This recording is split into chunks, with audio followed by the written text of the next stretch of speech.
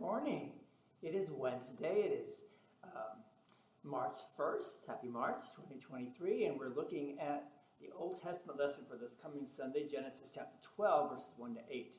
Yesterday, we finished with these words. Faith is a certain confidence based on the rock-solid promises of God who never lies. In that way, Christianity is truly unique. When God wants to move us to action, he does not do it by demanding, but by promising. For example, when God tells you and me not to be afraid, he doesn't just command it, but he promises to protect and provide for you and me, thereby giving us a reason not to be afraid.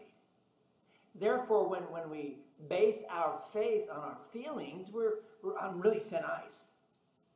True, faith is founded on God's promises and nothing else. That's why it's important for us to stay connected to God and his word, because it's there that we find those promises. And although the promises God made to Abram may not seem like any of the promises God has given to you and me, the Apostle Paul pointed out in our epistle lesson how Abram was saved in the same way that you and I are, through faith in the Savior. Jesus even said to Abram, your father Abraham rejoiced in the thought of seeing my seeing my day. He saw it was glad. So it's your father Abraham rejoiced at the thought of seeing my day. He saw it and was glad. That's John chapter 8, verse 56. And what Jesus said, of course, is true.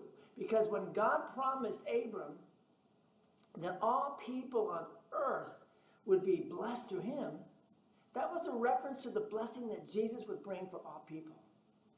Faith saved not only Abram, but also all Old Testament believers. And it continues to lead to salvation today for you and me. You see, faith saves all. Let's pray.